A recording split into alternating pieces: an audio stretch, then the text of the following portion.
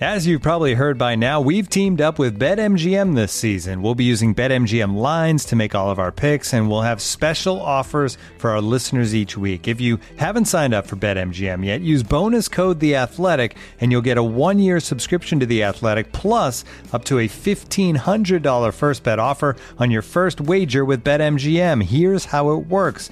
Download the BetMGM app and sign up using bonus code The Athletic. Make your first deposit of at least $10. Place your first bet on any game and claim your voucher for a 1-year subscription to The Athletic. See BetMGM.com for terms. U.S. promotional offers not available in D.C., Mississippi, New York, Nevada, Ontario, or Puerto Rico. Gambling problem? Call 1-800-GAMBLER. Available in the U.S. Call 877-8-HOPE-NY or text HOPE-NY 467-369 in New York. Call 1-800-NEXT-STEP in Arizona. 1-800-327-5050 in Massachusetts. 1-800-BETS-OFF in Iowa. 1-800-270-7117 for confidential help in Michigan. 1-800-981-0023 in Puerto Rico. First bet offer for new customers only in partnership with Kansas Crossing Casino and Hotel.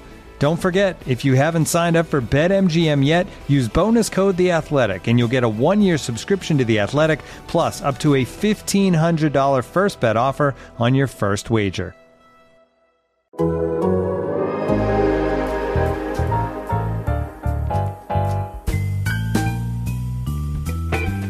Hear that podcast growling, mean and angry. Hear those co-hosts shouting, it's Dana and Jay. All right, welcome to the latest edition of Hear That Podcast Growling. It's the walkout here with you after the Bengals win.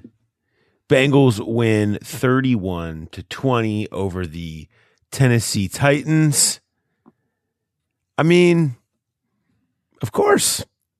I mean, there's a lot, Jay. I'll just start here.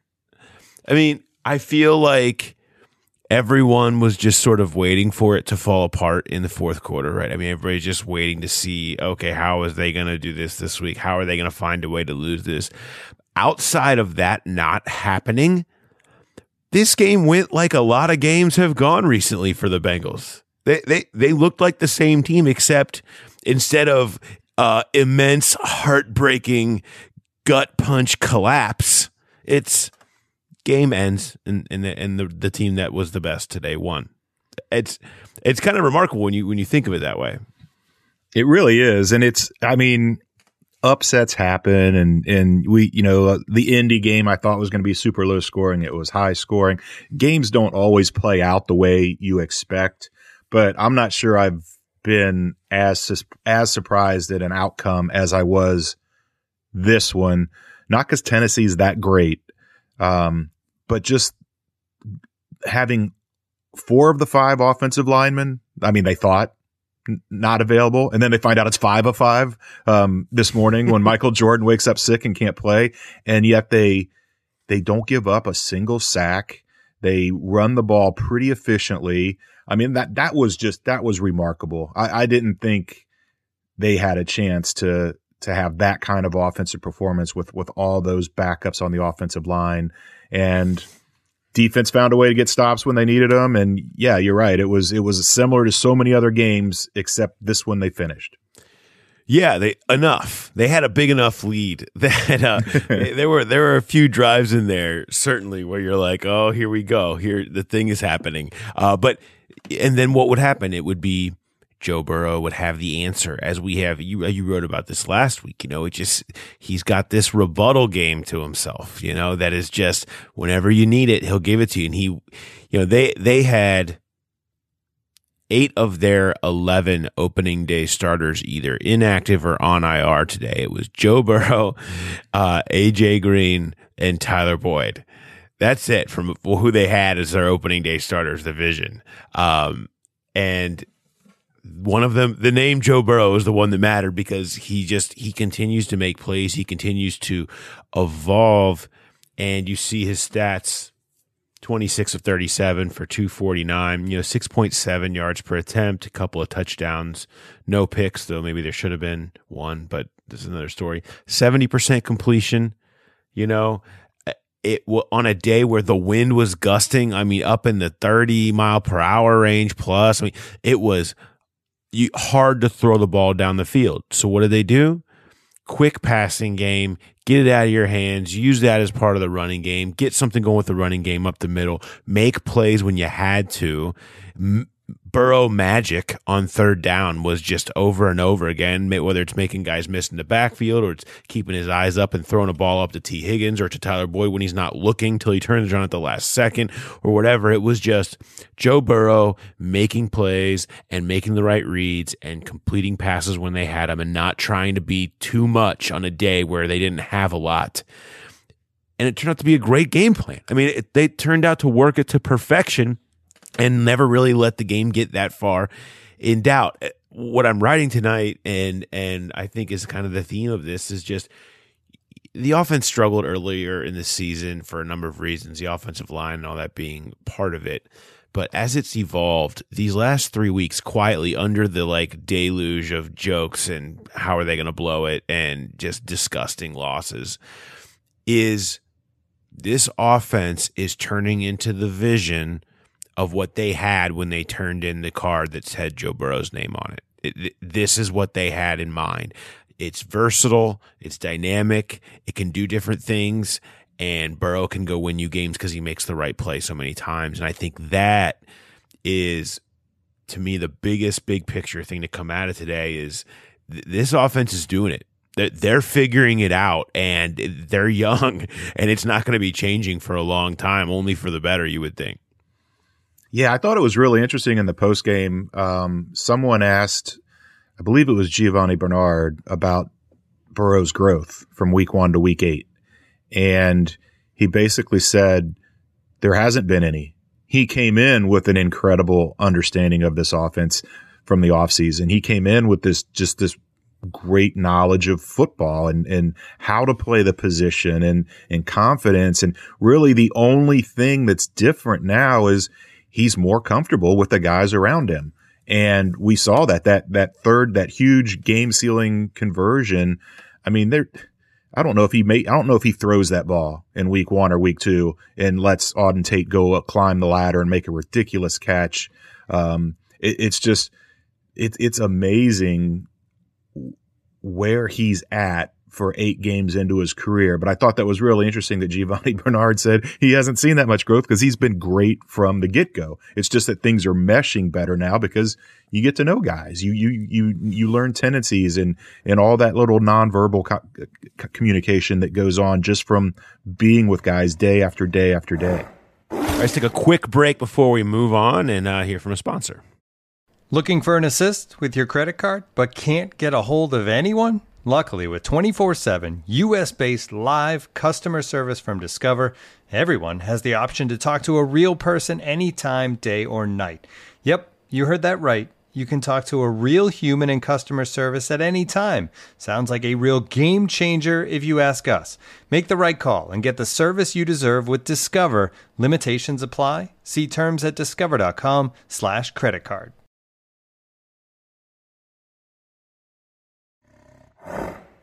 There's a number of plays like that today where you just saw contested catches and throwing to certain spots where it's only that guy can get it. I mean, it seemed like every play was some sort of contested catch that was thrown to just the right spot and was a great catch by whether it's AJ Green or T. Higgins or Tate, as you mentioned, who had a lot of winning plays today, particularly on third down.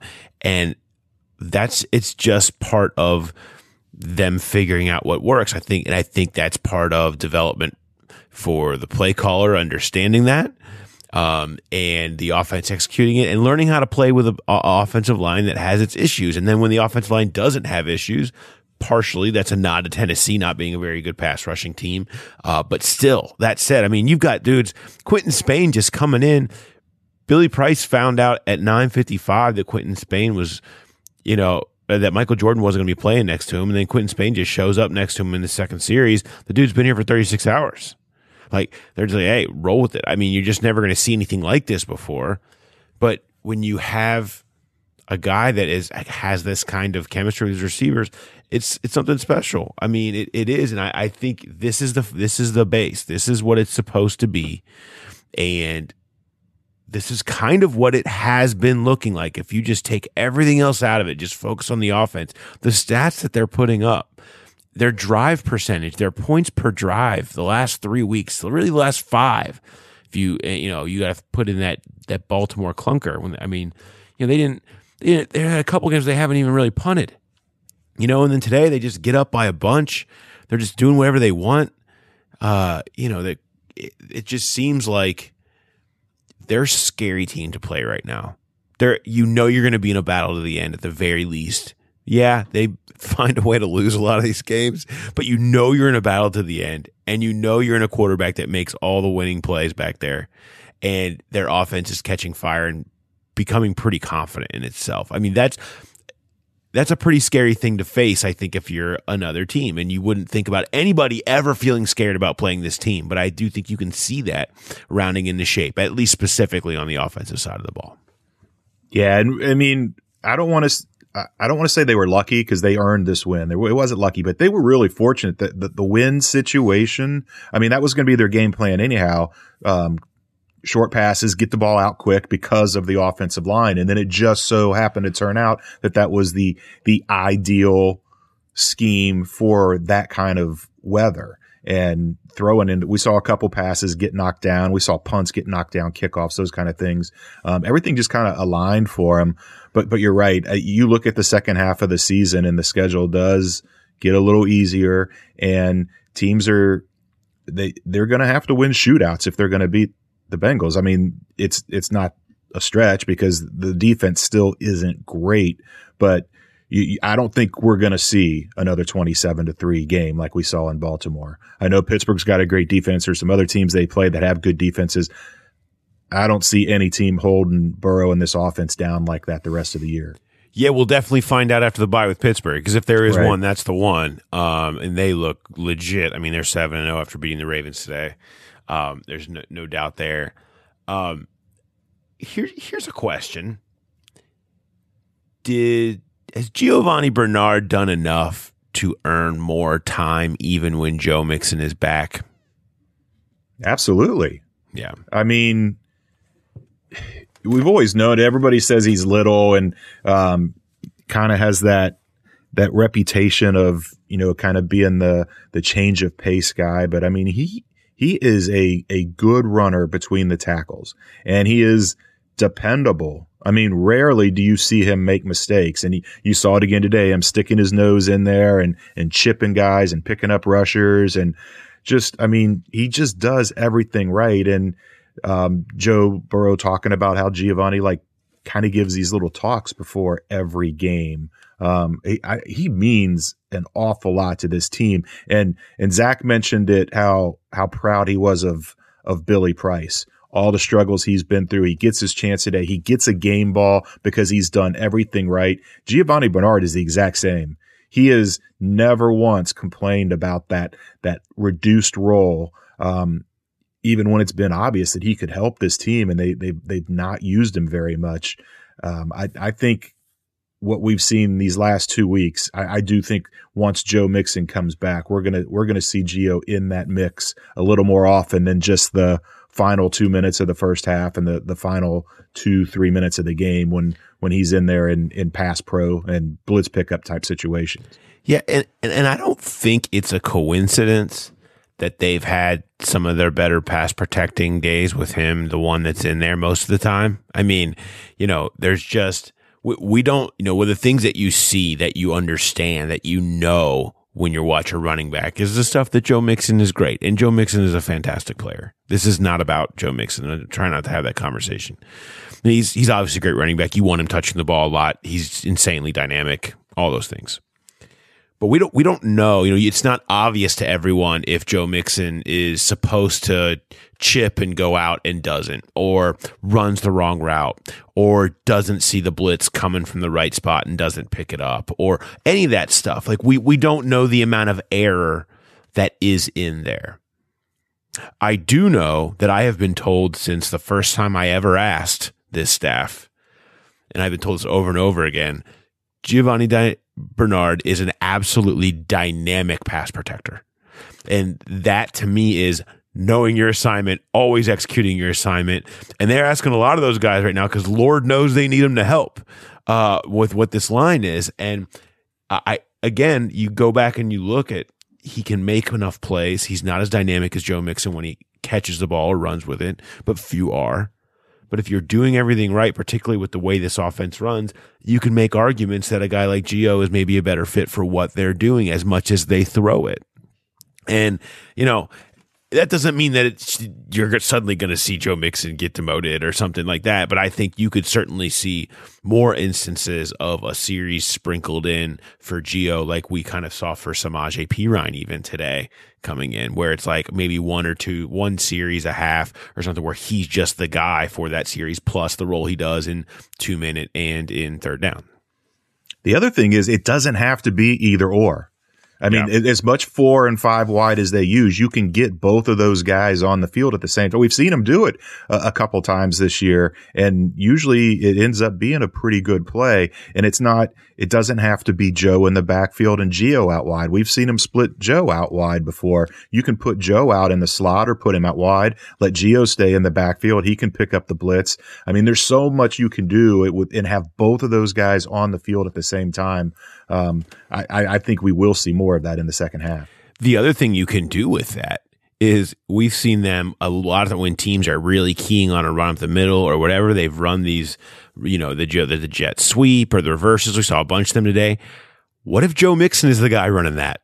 What if Joe Mixon is in the role of T. Higgins on, when they run the jet sweep around and you have I mean, I'm just saying there are a lot of creative options that you can do in those types of situations to keep people off balance. You know who does that a lot? San Francisco 49ers. Mm-hmm. Does a lot of creative stuff like that in the running game that keeps teams off balance. That's a Shanahan staple, and that's part of what got him to the Super Bowl. I think utilizing both for what their strengths are is an idea that you have to think that maybe this clicks some lights on, that they can spend some extra time during the bye week devising ways to use both of these guys to their strengths a little bit more. Before we move on, let's take a quick break.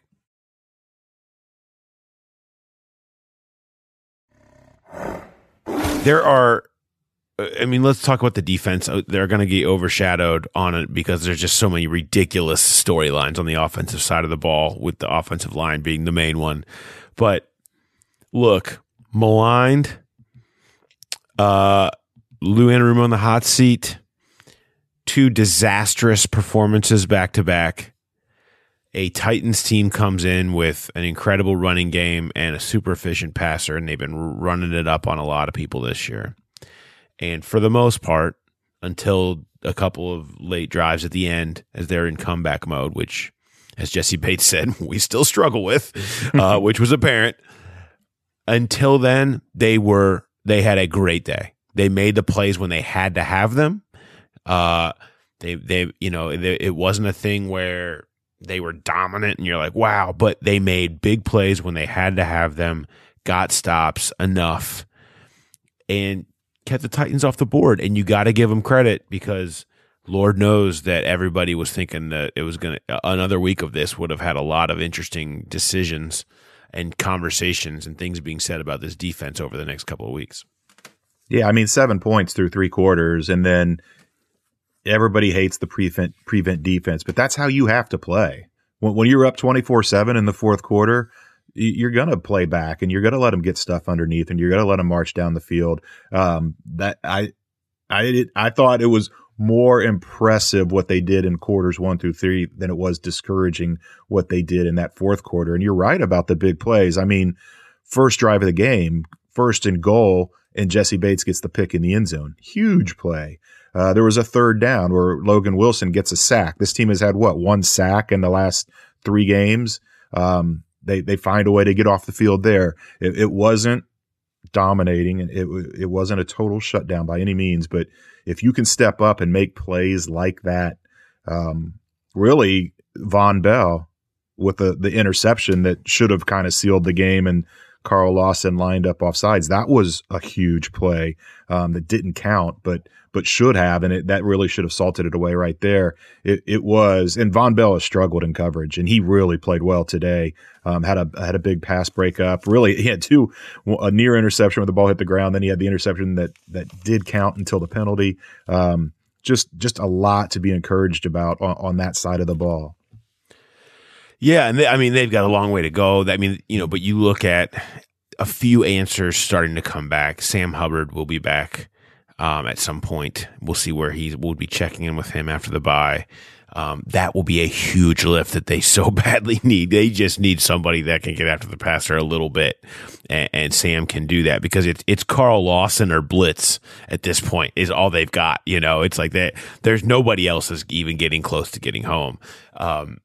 But you add that, if the defense can start to play with some bit of, resistance and find some bit of finish, the offense is showing you, like Joe Burrow will go win you games.